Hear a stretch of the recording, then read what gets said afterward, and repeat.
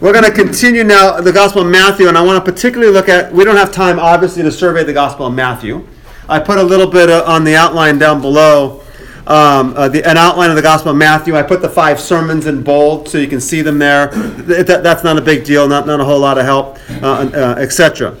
Now, all right, letter E, going up to the top. Roman numeral 1 still up at the top.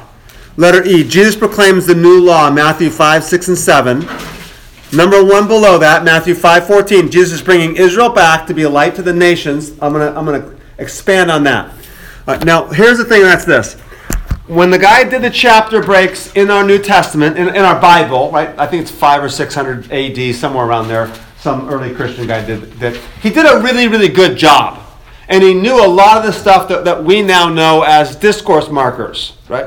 Like you can see chapter 11, verse 1 is the beginning of a new chapter in the Gospel of Matthew, because Matthew 10 is a sermon, right? Yeah. But he didn't see all those discourse markers like that, because Matthew 7:28 should be 8:1 if he's gonna be consistent with that. Nonetheless, well, here's what we want to know. Go to Matthew chapter 4. And let's look at verse 23. And this is probably going to be on your outline somewhere down. Yeah, it is. It's at the bottom of this page. At the bottom of page 1 on your notes, which says number 5. It says Matthew 4:23 and 9:35. Those are the 2 verses we're going to look at. Look at Matthew 4:23. I have it on the screen. It says, Jesus was going around throughout all of Galilee, teaching in their synagogues, and proclaiming the gospel of the kingdom, and healing every kind of disease and every kind of sickness among the people. Note there's really 2 things he's doing there. One is he's proclaiming the gospel, teaching and proclaiming the gospel. And 2 is he's healing every kind of disease and sickness. Now skip to Matthew 9:35. And note it's almost absolutely identical. Jesus was going through all the cities and villages, teaching in their synagogues, and proclaiming the gospel of the kingdom, and healing every kind of disease and every kind of sickness. Remember, for an oral culture, it doesn't have to be absolutely identical when it's that long. When it's that, because they might go, oh, wait a minute, no, he was going through Nazareth. They're not going to remember all that. But they're going to recognize Matthew 4:23 and 9:35 are a framing. It's called an inclusio. I didn't use that earlier, but Matthew chapter 1:21, he will be called Emmanuel, or 22. He'll be called Emmanuel. Matthew 28, verse 20, lo, I'm with you always. It begins and ends with, I'll be with you, or God with us. That's called an inclusio. It's a bracket. It's a framing. It's the beginning and the end of a chapter, or the beginning and the end of a book. In this instance, it's the beginning and the end of a section. Now note, the guy who did the chapter breaks didn't catch this. Because Matthew 4:23 is in the middle of Matthew 4. It's not the beginning of Matthew 5. You should begin the next chapter right here. And note 9:35 is not even the end of the chapter. That's okay. There's a few verses after. That's not a big problem. But here's the significance. We separate most often Matthew 5, 6, and 7. The sermon on the, I don't know about you, when I was a little kid and church got boring. Sorry, all you pastors out there. Right? And one of the things I used to do is kind of, hey, I wonder if I can find a page where every letter's red. Right? You ever do that? Come on. Yeah, we did it. I sat in church and I'm like, oh, that one's like almost red. There's like one black line. He said that. All right. Matthew 5, 6, and 7, you're pretty much going to find a whole page is all red letters. Okay. Matthew 5, verses 1 and 2, he goes up on a mountainside. He has his disciples sit down, and he began to teach them, saying, verse 3, red letters. All red letters through chapter 5, all red letters through chapter 6, and all red letters until Matthew chapter 7, verse 28. It's the sermon of Jesus on a mountainside. We call it the Sermon on the Mount. Right. But we bracket that sermon off as though it's an entity unto its own.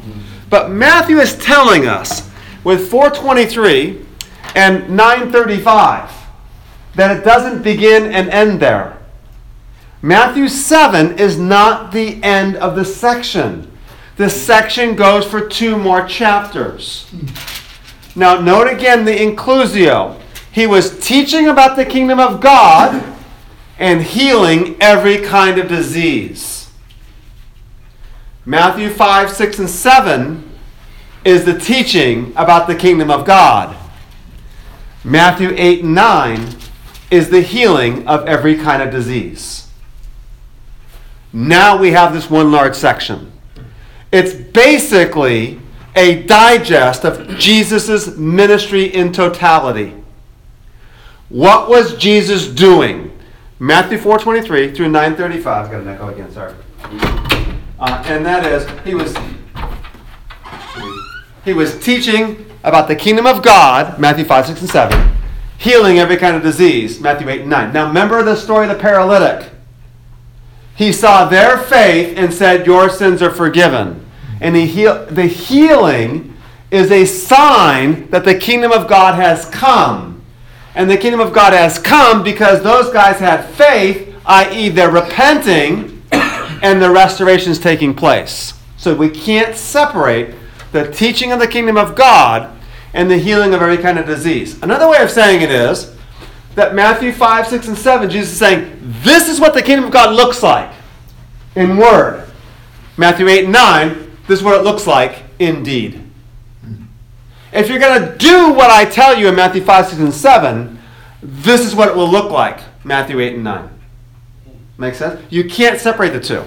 Even though they're not separated, Yeah. they're with Matthew's 8, there's breaks in it, right? Yeah, absolutely. But- There's sections within the section, within the larger section, right? There are subsections, etc. The sermon of Matthew 5, 6, and 7 has sections within it. And yeah, there are sections, subsections within 8, stories. But this is not making a big difference. No, With we put all those stories together, however, Yeah. because they collectively tell us what the kingdom of God looks like as far as the healing of every kind of disease. Right? Now think about it. If he says he's healing every kind of disease, but he only tells you one story, we only know about him healing that one disease. We need, by definition, really multiple stories then, right? I understand most of the time when you see this read, this is just one continual conversation. That Jesus is just Oh, going into. yeah, 5, 6, and 7? Yeah. Yeah, that's right. Versus 8, which means that they maybe, I guess they start raising their hands or whatever, and we start doing something like healing cleansing the leper and all that in 8. Maybe I have something in the notes I think that might speak to that a little bit more also. So let's wait a little bit. But yeah, that's fine. That's a fine way of looking at it for now. Let's see if we have time. We'll clarify some more. Is that good, Kevin? Yeah. Okay, good. All right, here we go. Now I also have, by the way, on another website called determinedtruth.com. So determinedtruth.wordpress.com. Determinedtruth.com. On that website, I also have some audio and some video. But they're also on YouTube. The videos are on YouTube. I did a seminar on the Sermon on the Mount.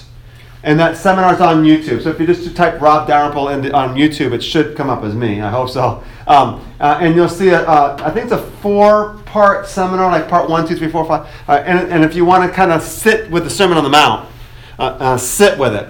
All right, and so I'm going to try to digest 4 hours of seminar in about 10 minutes. So here we go. All right. The first thing is this. We've already set the context. He goes up on a mountainside, Matthew 5, verse 1, right? And so now we see him as the new Moses. Just like Moses, he had his disciples sit down, right? Moses, and we'll see this in Mark. Moses has his followers reclining on the mountainside. And he began to teach them, blessed, blessed, blessed, blessed, blessed. Right? So we see that's the new law. If you do this, you're blessed. I would actually say the better way of saying that is, this is what blessed people look like. In other words, it's not do this. It's just, this is who they are. They are poor in spirit. They are those who mourn and grieve. Note the sign of repentance for sin. Right? They are gentle. They are those who hunger and thirst for righteousness. They are the merciful. They are pure in heart. They are the peacemakers. And they are those who have been persecuted for the sake of righteousness. For there is the kingdom of heaven. Now note this. Even the Beatitudes have an inclusio. An inclusio is a beginning and an end, right? Markers. Note the very first Beatitude, verse 3, blessed are the poor in spirit, for theirs is the kingdom of heaven. The last of what we might call the Beatitudes is found in verse 10. Blessed are those who are persecuted for the sake of righteousness, because theirs is the kingdom of heaven. It begins with the kingdom of heaven, and it ends with the kingdom of heaven. Now we want to include verse 11 in the Beatitudes because it starts with blessed again, right? But it's actually marked off by Matthew. from the Beatitudes because he framed it with kingdom of heaven, kingdom of heaven. So in other words, the Beatitude of verse 11 is actually building on the Beatitude of verse 10. When you're persecuted, it looks like this. They will insult you and persecute you and say, see how that, it's not really a new Beatitude, is it, verse 11? It's an expansion of the previous one. So the first thing is, this is what the people of God look like. And as a result, they are the ones who are blessed. Note, by the way, it's highly insulting to the Pharisaical way of going about things. And an honor and shame way of going about things. Because in Jesus' world, by the way, you're blessed if you mourn. You're blessed if you're poor in spirit. Now, Luke's going to say poor. But for Matthew, it's more all-encompassing. It doesn't exclude being poor. It includes more than that. Right? It includes more than just poverty. Right? The poor in spirit are the ones who know and recognize their dependence and need for God. Not the Pharisees. I thank you, dear God, that I'm not like that guy. Right? The Pharisee, I don't need, I'm good. So that they're kind of being excluded by definition. Remember the woes of Matthew 23, which is the beginning and the end of Deuteronomy, right? The blessings and the curses. Woe to you, Pharisees. Woe to you, scribes. Woe to you, hypocrites. Right? So we can see how they're being excluded. So what Jesus is doing, and we'll see this as we go through all the Gospels, is he's saying the nature of the kingdom of God is that it's upside down. In the world's hierarchy, the wealthy and the powerful and the Gentiles and the king, they ruled over those in authority. But not so with you. The first shall be last, and the last shall be first. Right? John 13. I am your teacher and your Lord, but I'm wearing an apron and I'm washing your feet right now. This is what servanthood or kingship looks like in my kingdom. It looks like being a servant. So it's the upside down nature of the kingdom is exemplified in the Beatitudes. The people in the kingdom, the ones who are blessed, they look this way. Now the end result of that is persecution. That's what the Beatitudes end with. Blessed are those who are persecuted. We'll see this in the Gospel of John. If they persecute me, they're going to persecute you also. A servant is not greater than his master. Right? So persecution is part and parcel, and we'll see that in the book of Acts, obviously, and the rest of the New Testament, and Revelation, right? Part and parcel of what it means to be the people of God. Now, Jesus goes on then to say, oh, by the way, I'm not coming here to replace the law, but to fulfill it. Okay? Now, verse 13, you're the salt of the earth. But if the salt has become tasteless, how can it be made salty? It's good for nothing anymore except to be thrown out and trampled underfoot by men. You are the light of the world. Okay. Now, we won't note it now, but when we get to John's Gospel, note in John's Gospel, Jesus is going to say, I am the light of the world. So remember when I said Jesus is Israel? That's the consummate, one of the key, I wouldn't say consummate, one of the key definitions of Israel. Isaiah 42:9 and 42:6 and 49:6. You are the light of the world. And Jesus says, that's me. But note in Matthew's gospel, he's saying, no, that's you. The mission of Israel is to be the light to the world, fulfilled by Jesus, and now commissioned to us. Would that be considered Jesus in us then? Well, it's the missional side of it, no. But the relational side of it, yes. The question is that Jesus in us. Yeah, because remember the covenant is I will be among you. And we didn't look at this, but Leviticus 26:11 through 13. I will be your God, you'll be my people, I'll dwell among you, and I'll walk with you. And of course the prophets, which we'll probably look at as we move through John and things like that. Ezekiel's promise of I'll send my spirit and I'll give you a new spirit. And I'll take your heart of flesh and I'll give you a heart of stone, and I'll give you a heart of flesh. I'm gonna put my spirit within you. That side of it is the empowerment to accomplish the mission. And the key sign of the covenant.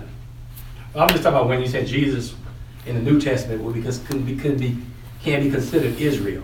Jesus is Israel. Yeah. Well, he is Israel. He's the true Adam. I'll say it this way, Kevin. He's the true Adam, the true human, right? Mm-hmm.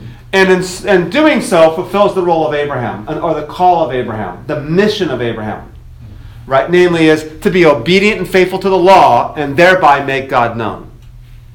Does that make sense? Yeah, Okay. The word Israel is throwing me out because Israel, like you said, was doing so much through the Old Testament. That's right. Now we're saying that he's this person. All right, so think of it this way.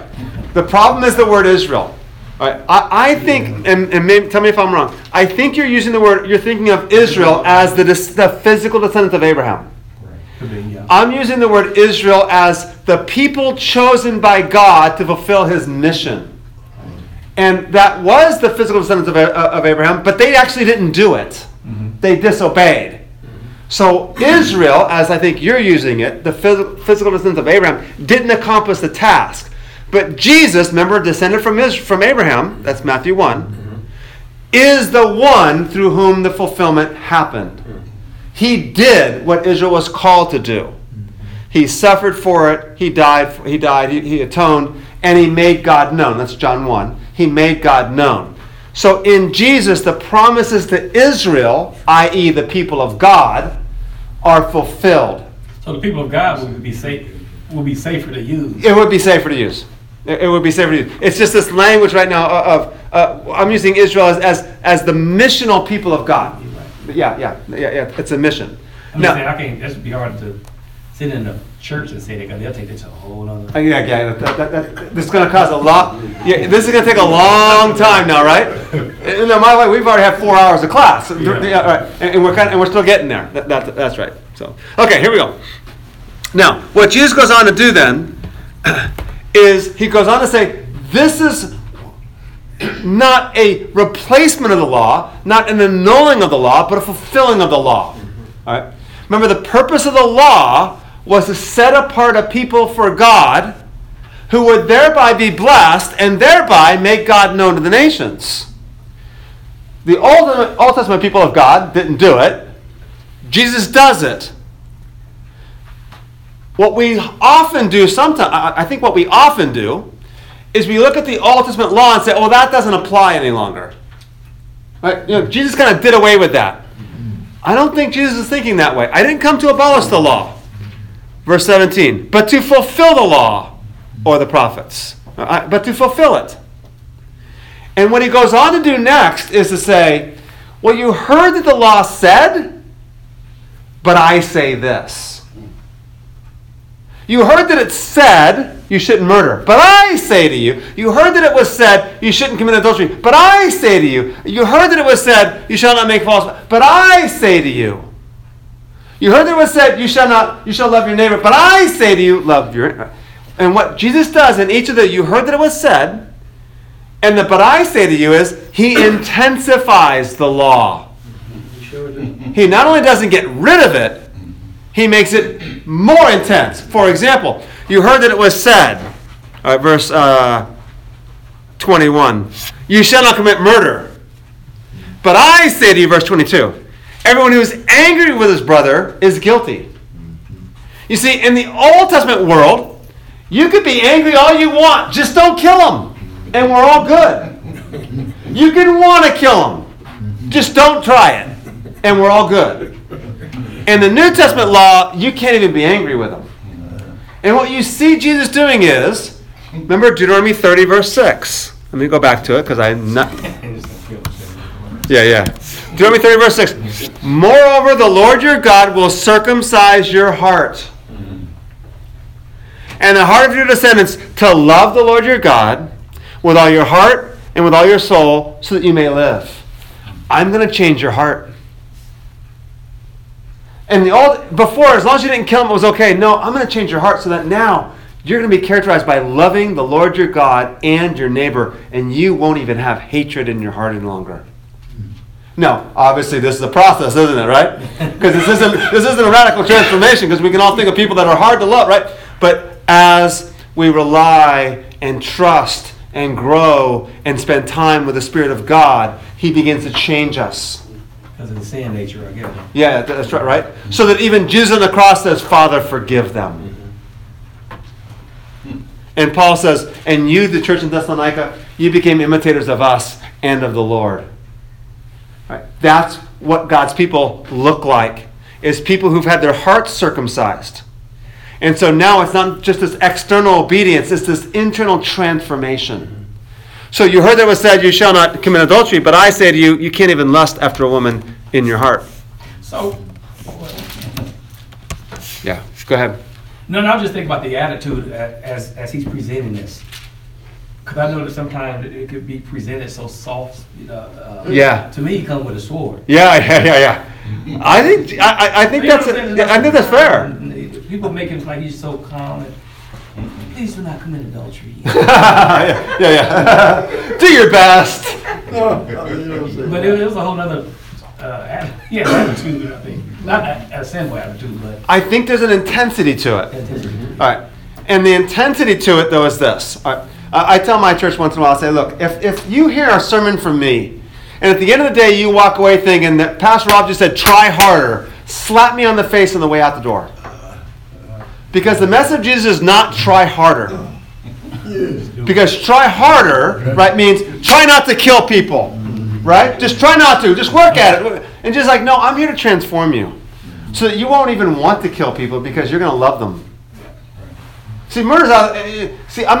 So what it means then is rely upon me. My yoke is easy and my burden is light. We have to grapple with that also, right? My yoke is easy, my burden is light. Cast all your cares upon me.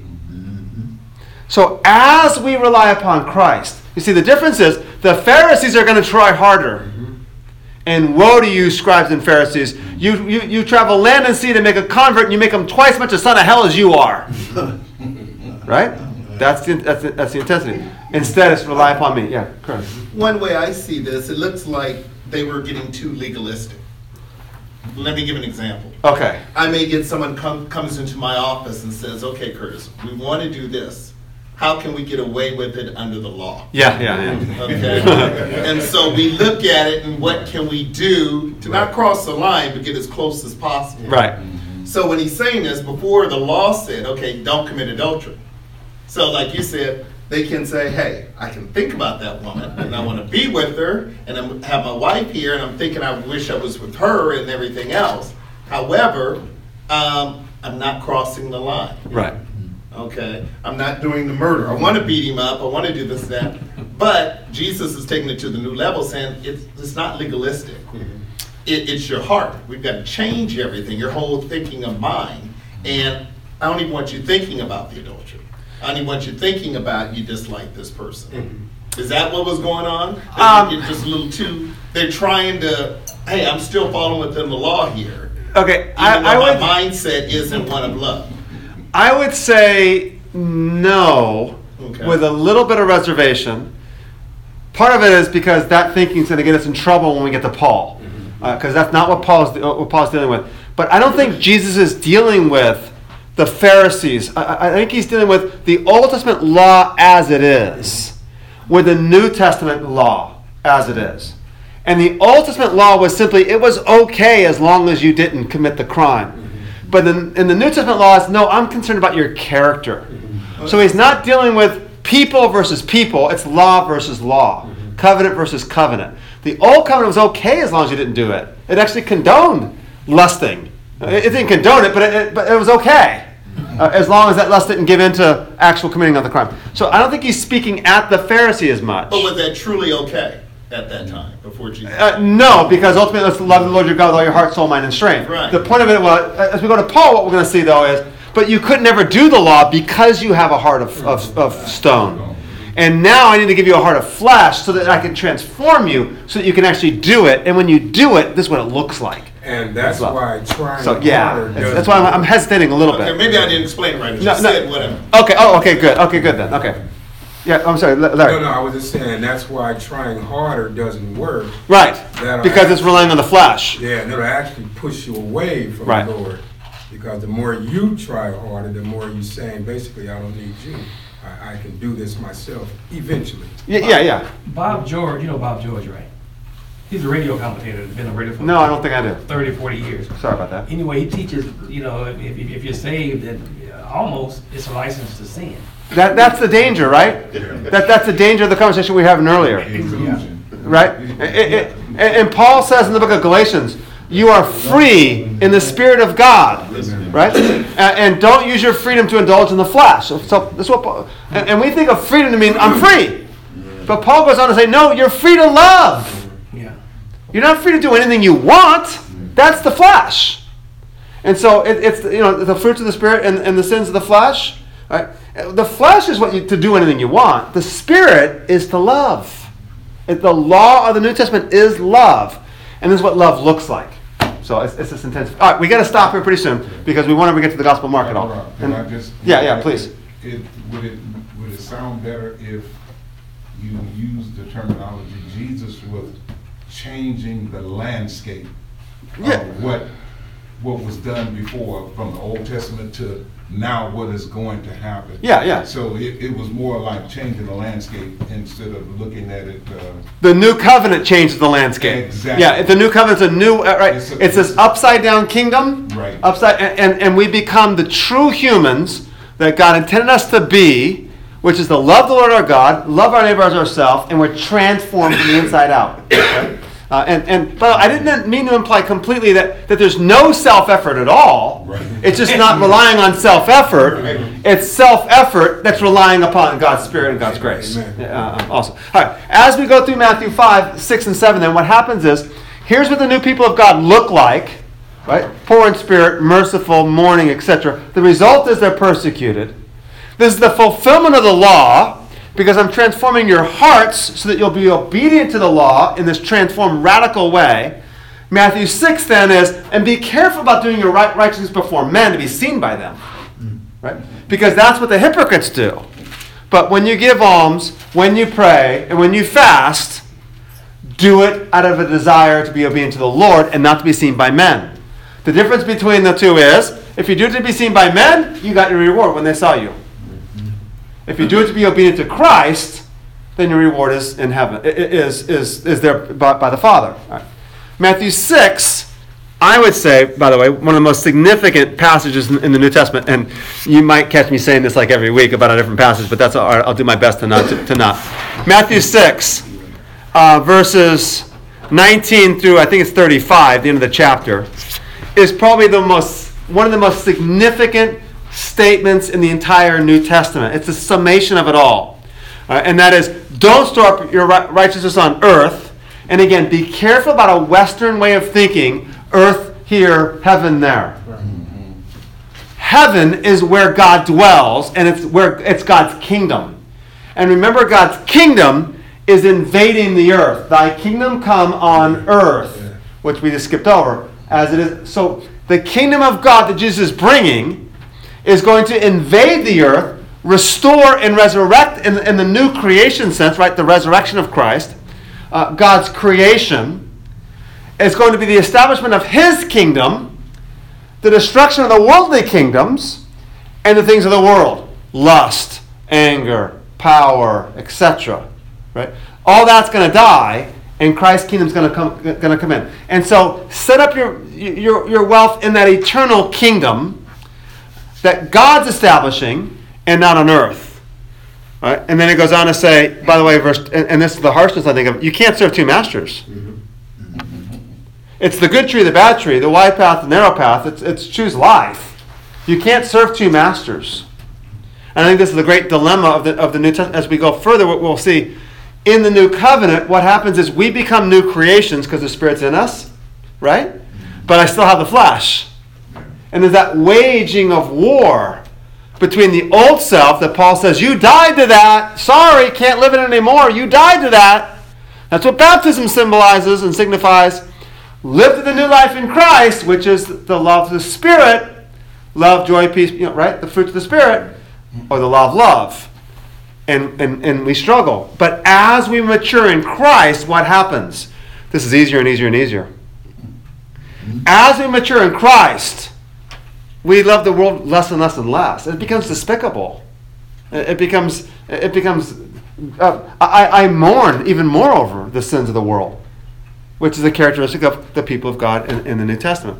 All right. Then, of course, look at the birds of the air. Look at the lilies of the field.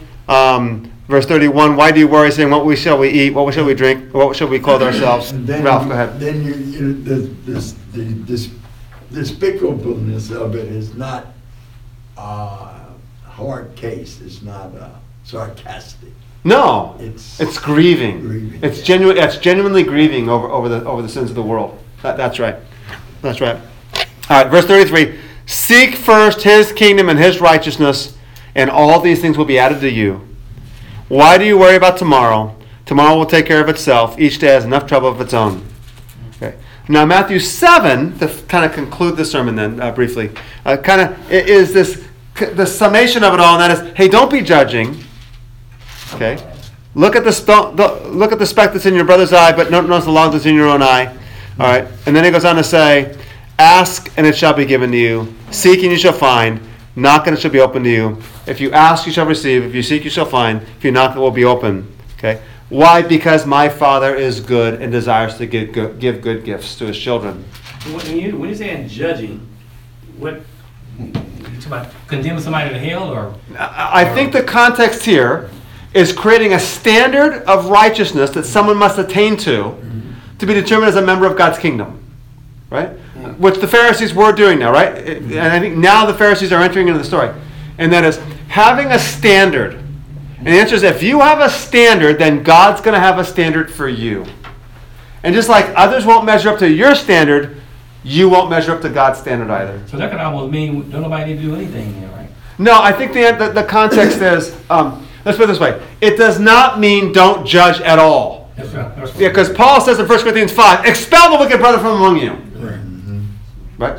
Right? We have to, as pastors, we have to judge for church discipline, and even within the congregation, they might judge there's a sense where judgment is appropriate. This is the judgment of setting up standards of who's in, who's out, by I guess I'd say by worldly measures, instead of a standard of by saying faith is a trust and obedience in Christ alone. Yes. And righteous judgment then. Yeah. Sure. I I'm think. just using that for it. Yeah. Okay. In Deuteronomy, it talks about having equal scales. Yeah. Well, and Luke also. Right. Yeah. And so the only way that you can have equal scales when you do business with people, or when you're, for the word judging, I like to use discerning, because you do have to discern certain things, people, places, and things. But we should just make sure that the word is the measurement, is the standard. Yeah. Maybe this just came to my mind. Maybe this is a better way of clarifying it, and that's this. In the ancient world, if we understand the context of what's going on, the honor and shame culture. Okay. In the Pharisaical world, they decided you're out because you're a tax collector. You're out because you're a prostitute. You're out because you're a Gentile. Right. And just saying, don't judge by these worldly standards as to who's worthy and who's not worthy of the kingdom. And that's going to be really important as we proceed, because what we're going to find out is the kingdom's going to go to the Gentiles too. Yeah. Right? Okay. Does that help for now? Yeah, I was just people just use the word judge. That's right. They take this as an absolute statement, Yeah. and then deny the fact that, well, throughout the New Testament, there's appropriateness of judgment, right? And discretion that's supposed to be used at all times as well.